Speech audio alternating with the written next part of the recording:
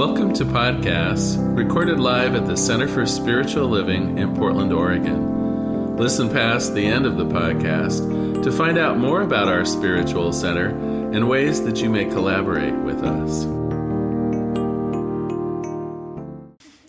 Happy Sunday, everyone. So glad you're here.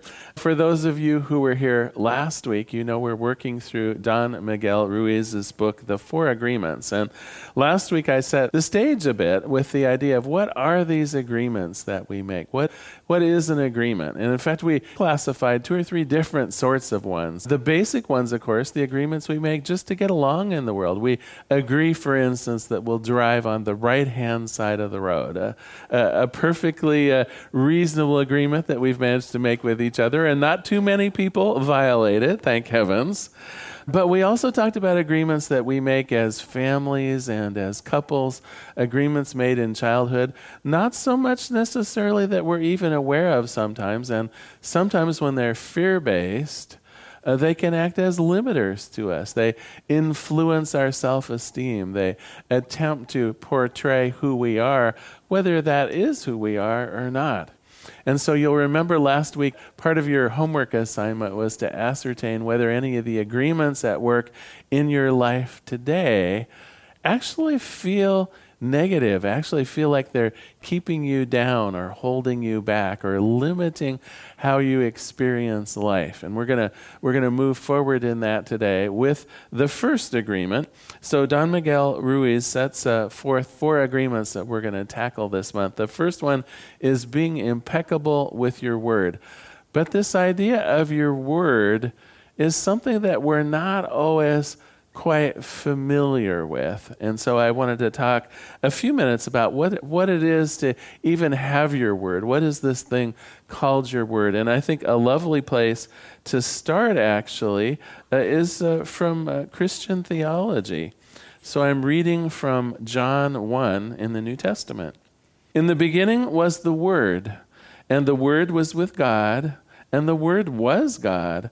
It was with God in the beginning, and through it, all things were made. Without it, nothing was made that has ever been made.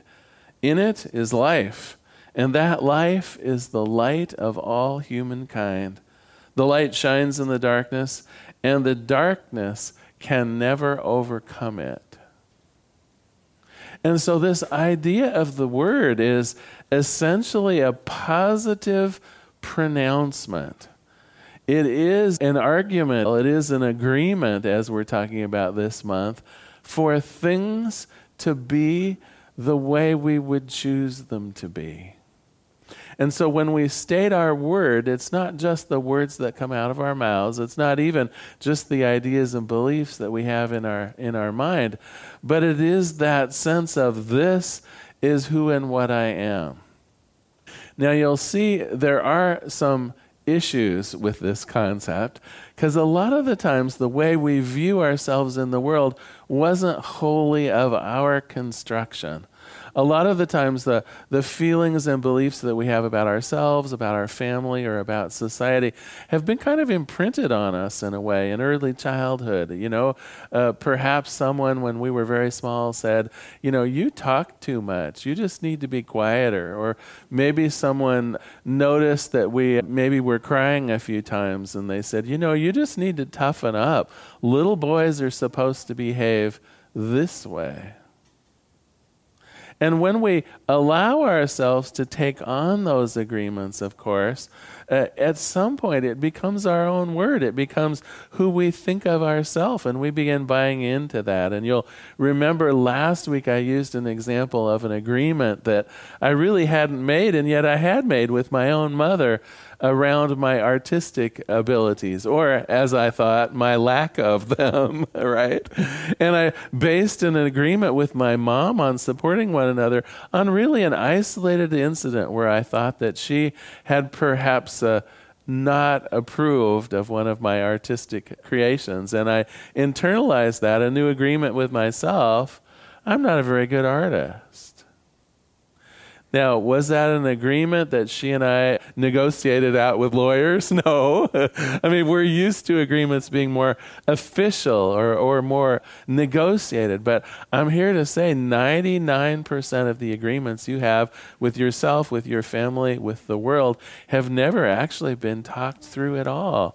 We've made assumptions, we've noticed things and reached conclusions about it, and then we've defined our own selves and our relationships based on this information that may not even be true. And you'll remember last week, the way that we summarized that is, it's the dream of the planet. It's just a dream based on these agreements, of which we actually have way more control over than we think.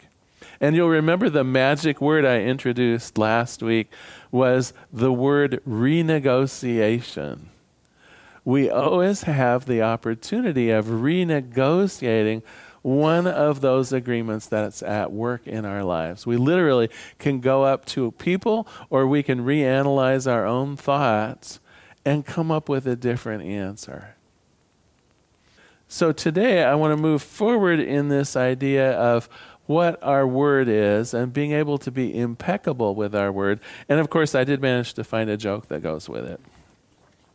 So Mrs. Swindon declined to serve on the jury because she was not a believer in capital punishment. She didn't want her beliefs to get in the way of the trial. "But madam," said the public defender, who had taken a liking to her kind face, "this is not a murder trial. It's merely a civil lawsuit brought about by a wife against her husband. He gambled away $12,000 that he'd promised to spend on a diamond bracelet for her." Mused Mrs. Swindon. "So he gave his honest word about that bracelet?" The public defender nodded.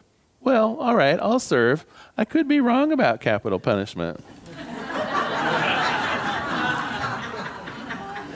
And so the idea of being impeccable with our word is really to notice our pronouncements, to really notice that we are on the positive side of how we view ourselves, how we view our families, how we view our relationships, how we view the world, and to stay in an alignment with what we would like to see happening rather than some of the blips and troubles that we see. Now, this isn't about ignoring, of course, things that go on in the world. We have to participate. But there's a difference between noticing that something is going on and taking action and equating it to who you are and what you are. And of course, I think the best way to puzzle through this with you is through some examples. So an example that I would like to use, and I noticed this last week as it just happened as I was circulating through the week with friends and family and acquaintances and helping Daniel out at the dance studio and other things, I noticed a whole lot of people had made an agreement with themselves and with poverty. I noticed a great deal of people saying, well, I can't afford that, and there's never enough money to do what I want to do. My bills are never paid. I noticed at the dance studio when believe me, the group dance lessons are very affordable. I think they're like $12 for an hour class, right? I mean, I think very affordable. And a couple of people said, well, I just don't know whether I'm going to be able to do this. It's just out of my range. And I thought to myself, this is a perfect example of this idea of not only the agreements that we have made with ourselves, but also the power of our word. So first of all, the agreement for a lot of these people was, there is lack and it's for me. One person was talking about not being able to afford things certain times of the month because of when her check came and things like that. And you could see that there was a self-identification with fixed incomes and ability to provide. And then, of course, the pronouncements that I heard around it were actually a negative use of this power of the word. I could never afford to do that. I'm on a fixed income.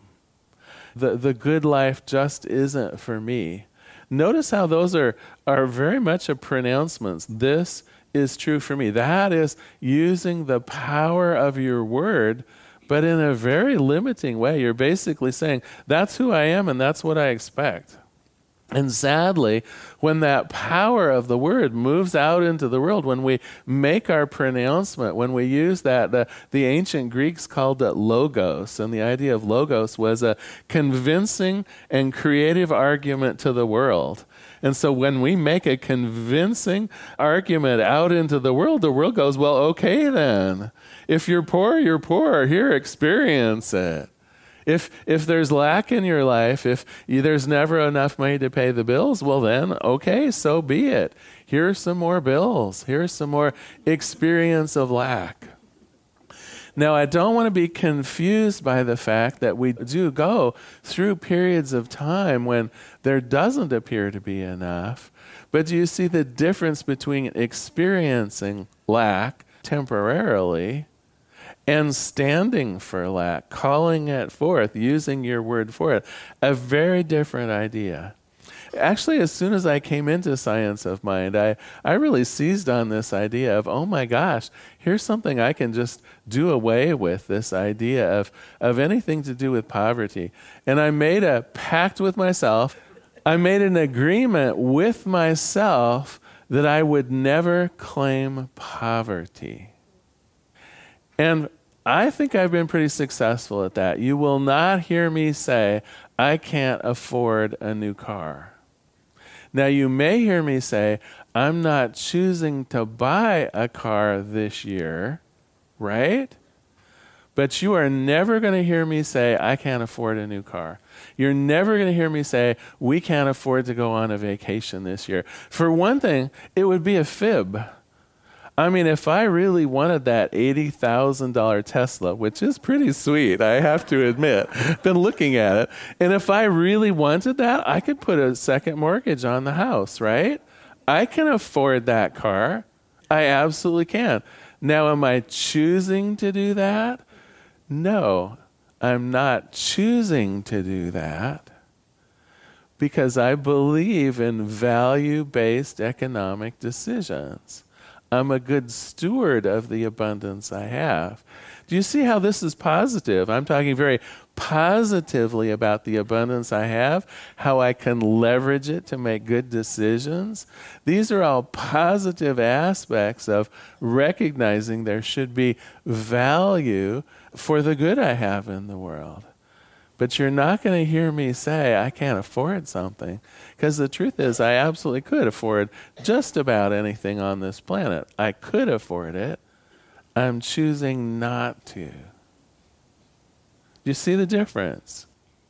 And so when we begin making our agreements slightly differently, when we begin not talking about poverty, not talking about lack of love in our lives. Another thing I noticed this week, and I think it might have to do with this novel coronavirus going around, people I think are feeling a little isolated. And so I noticed a number of people talking about them feeling a bit isolated, as though the love had been drained out of their lives. And again, you do not want to claim loneliness. You do not want to claim isolation. When your word goes out, it will have an effect. Instead, you can choose to be by yourself. You can enjoy your own company, right? Huge difference here. Huge difference here. And some of these, again, were agreements we made when we were very young. I'm just not very lovable. I just am destined to be myself because I don't get along well with people. Do you see these as negative pronouncements, using our word negatively? Instead, make sure that your word counts for what you want to have in the world. And if you want to enjoy your own company more, that's fine. That's a positive way of claiming it. And if you would rather experience more connection with people, more love in your life, then let's claim that, not the lack of it. Let's make our word count for something that will draw to us the love and the abundance and the joy and the peace and the effervescence of life that we deserve and absolutely can have. And so when Don Miguel Ruiz talks about being impeccable with your word, that's exactly what he's talking about. He's saying we all use our word, but often we use it in negative ways. Often we use it to impact our own fear-based sense of what's going on. Often we use it to actually keep us small and keep our ability to be and to do confined rather than to set us free, rather than to really recognize the unlimited potential of the universe. And so, being impeccable with your word is really noticing the thoughts and beliefs, and in particular, your pronouncements. If you notice yourself making I am statements, and I have statements, and I will statements, these are all absolutely that pronouncement. That's your word going out. And so when you say, I'm lovable, you expect love. When you say, I'm abundant, expect abundance. When you really claim for yourself the relationship that's beautiful and loving and divine, well, expect that back, because that is your word going forth. And when we're impeccable with our word, we also notice the opposite. We also notice if we're sending out our word against us. And we will put a stop to it. We will choose to modify that word, that logos, that impelling and creative argument that we're making to the universe. We're going to switch it into something in more alignment with which we wish. Something that we want instead of something that we don't want. So I'm going to ask a favor of you all, and I hope you're game for this. This month, I think this is a safe place for renegotiation. I would like to think that. And I will offer myself up as the first person willing here to work in community to see the impeccability of my own personal word. And so you all have the option of mentioning to me, Larry, when you said you're not much of an artist, is that the way you wish to be viewed? Do you see how we might actually help one another through this process? If you notice me complaining about church finances, it's fair game for you to say, that's interesting. Now, let's puzzle through this together. What is the word that we want to create around abundance and wholeness for this center? Does that make sense? So what I'm suggesting is I'm free game, and let it be known to your friends and peers here if you would like a little help with this idea of being impeccable with your word as well. And we'll do it with great kindness. We'll do it with great honesty. All it requires is just an open-heartedness to notice some of the agreements that maybe you're not even aware of. Because, of course, we can't renegotiate if we don't even notice we're in the middle of one. If we don't even notice that we're perhaps talking about lack and limitation. If we don't notice it, we can't come up with a new agreement. If we don't even notice we're talking about isolation and loneliness, how is love going to be renegotiated? If we don't even notice that we're worried about illness or growing older or whatever it might be, whatever negative agreement that we might have made, without someone to point it out to us, without some assistance from people who care about us and in ideally a safe environment, without that, we're unlikely to make a change. So that's my thought for the rest of this month, is that we might be willing to use each other a bit as guinea pigs in keeping these 4 agreements. Are we game? Is that reasonable? All right, so about half of you are saying that's okay. And that is okay. You don't have to play along with this, but I think it will actually be a help for you. So I do want to use a couple more examples about how we can make new agreements, how being impeccable with our word can impact our lives. So I want to move right up into this novel coronavirus as an experiment for being impeccable with your word. And I'll use an example. I was helping my partner Daniel at a dance class just a couple days ago. And of course, the studio now has little bottles of hand sanitizer and things like that. They're very aware of possible health risks. And so here this class of people who had never been together are meeting. And of course, ballroom dancing is touching. It's intimate, right? And so the first thing we did was we negotiated the agreement that we were going to have. For one thing, we did a little hand washing party. We all literally went into the restrooms and washed our hands good, right? It's like, why wouldn't we? It was a sweet little agreement, a new agreement that we would have for each other around this issue that's coming up. Actually, we didn't even do much beyond that. The instructor of the class also made us all aware that if anyone was feeling flu, cold, those kind of symptoms, that they would be asked not to participate at this time, just as a safety precaution. Those were really about the only two things we did. It was a fabulous class, but I would point out a couple things. A couple came in late to the class. They didn't get the benefit of our talking about the new agreement. And so at the end of the class, they were talking about how this was probably their last dance class for the foreseeable future. That they had felt they were taking a risk going out in public that day, and that they were pretty much going to curtail their liveliness out in the world because of this virus. Okay, so you'll notice within about a half-hour span, we saw two very different kind of agreements being made. Those of us who got there early and went through this process of honoring each other's safety, but also claiming our truth, we're not worried about this. We're going to do what's necessary and what's appropriate, and we're going to live life. We're going to enjoy ourselves. We're here to dance, right? And another couple who didn't see it that way, who were going to be working through their life in a very fear-based agreement, around the whole world coming to an end and them holding up in their home until safety prevailed. Way different kind of agreement. And so as you go about your week, as you go about your life, just be very aware of the agreements that you're making and your ability to modify them, your ability with some forethought and some good communication skills to come up with something that's actually freeing and about love and about community and about joy, rather than some kind of a fear-based agreement about not having enough, about the world being in bad shape, or so on and so forth. So your homework this week, it probably isn't going to be any surprise at all.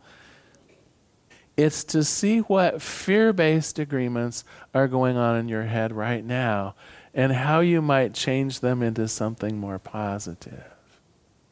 So rather than setting forth your word towards calamity or trouble, we're going to set our word towards something positive like safety, something positive like love, something positive like community spirit. We can tackle exactly the same issues in our lives and do it from that place of opportunity rather than fear. We can do it from that place of true connection and belief in one another and our ability to maintain love and life no matter what's going on. That can be our focus. That can be the word that we send forth, even as we're tackling issues of family, even as we're tackling issues of abundance. We can simply choose to do it from that place of positivity and progress towards something that's wholesome and wonderful. That's your homework this week, the idea of looking through the agreements that you're making right now and noticing if they're positive, noticing if they're wholesome. Notice if they're moving you towards something that you want to experience rather than towards something that you're worried about or that creates anxiety. So we've covered some fundamental groundwork today. We've examined how the world has come to work the way it is. We've learned about the power of our word, our creative logos, those pronouncements and I am statements that we've had. We've learned how the universe reflects them back to us. If we stand for peace, we will see more peace. If we stand for love, we will see more love. And then finally, we're beginning this first agreement to be impeccable with our word, to really notice with intentionality what I'm claiming to be true for myself and for the world. And we're going to do our best efforts, our impeccability, around making sure that our word is for the good of ourselves and others, not dragging us down, not limiting us, not keeping us held back. Make sense? All right, I'm going to close today with a quote from the end of this chapter and a prayer. He says, "Be impeccable with your word. This is the first agreement that you can make if you truly wish to be free. If you want to be happy, if you want to transcend the level of existence that can be hell." It's very powerful. Use your word in the correct way. Use your word to share your love. Use your word and begin with yourself to tell yourself how wonderful you are, how great you are. Tell yourself how much you love yourself. Use your word to break all those teeny, tiny agreements that have made you suffer. And then he goes on to say, just imagine what you can create with impeccability of your word.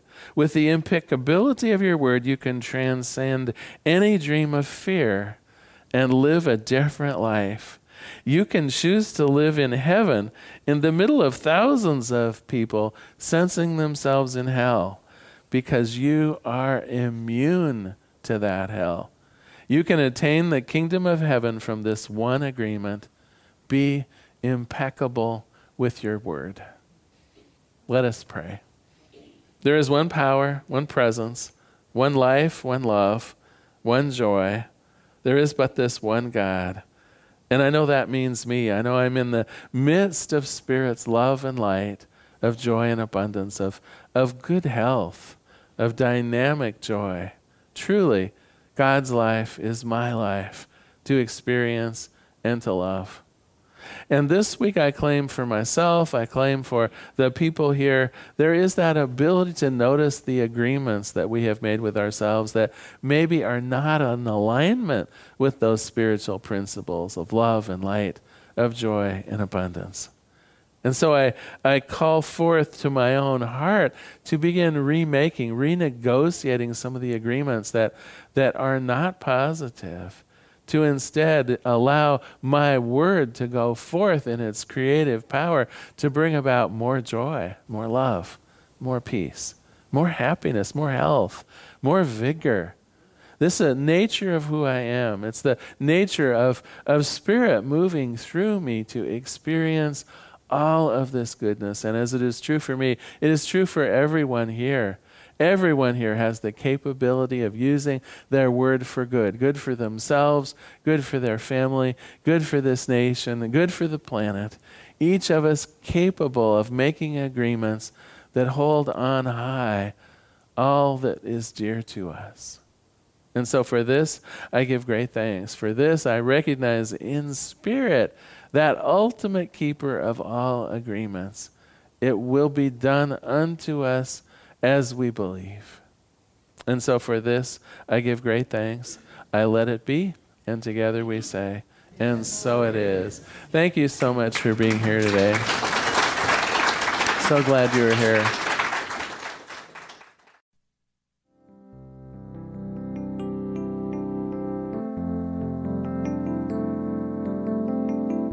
We hope you enjoyed today's podcast. If you happen to be in the Portland, Oregon area, we'd love to have you visit in person. The Portland Center for Spiritual Living is located at 6211 Northeast Martin Luther King Jr. Boulevard. We have inspirational services at 9 a.m. and 11 a.m. every Sunday. We also have many programs, classes, and workshops developed just for our online audience. To find out more, go to our website at cslportland.org and look under the Online tab. We have a variety of content dedicated specifically for our podcast listeners. Our mission is to open hearts, ignite minds, and make a difference. If you'd like to support our center and its podcasts, you can donate online at cslportland.org/donate. Our website is also the place to learn more about what's going on at the center or to contact us. Allow us to become part of your extended spiritual community. Wherever you are on your spiritual journey, you are most welcome at the Center for Spiritual Living.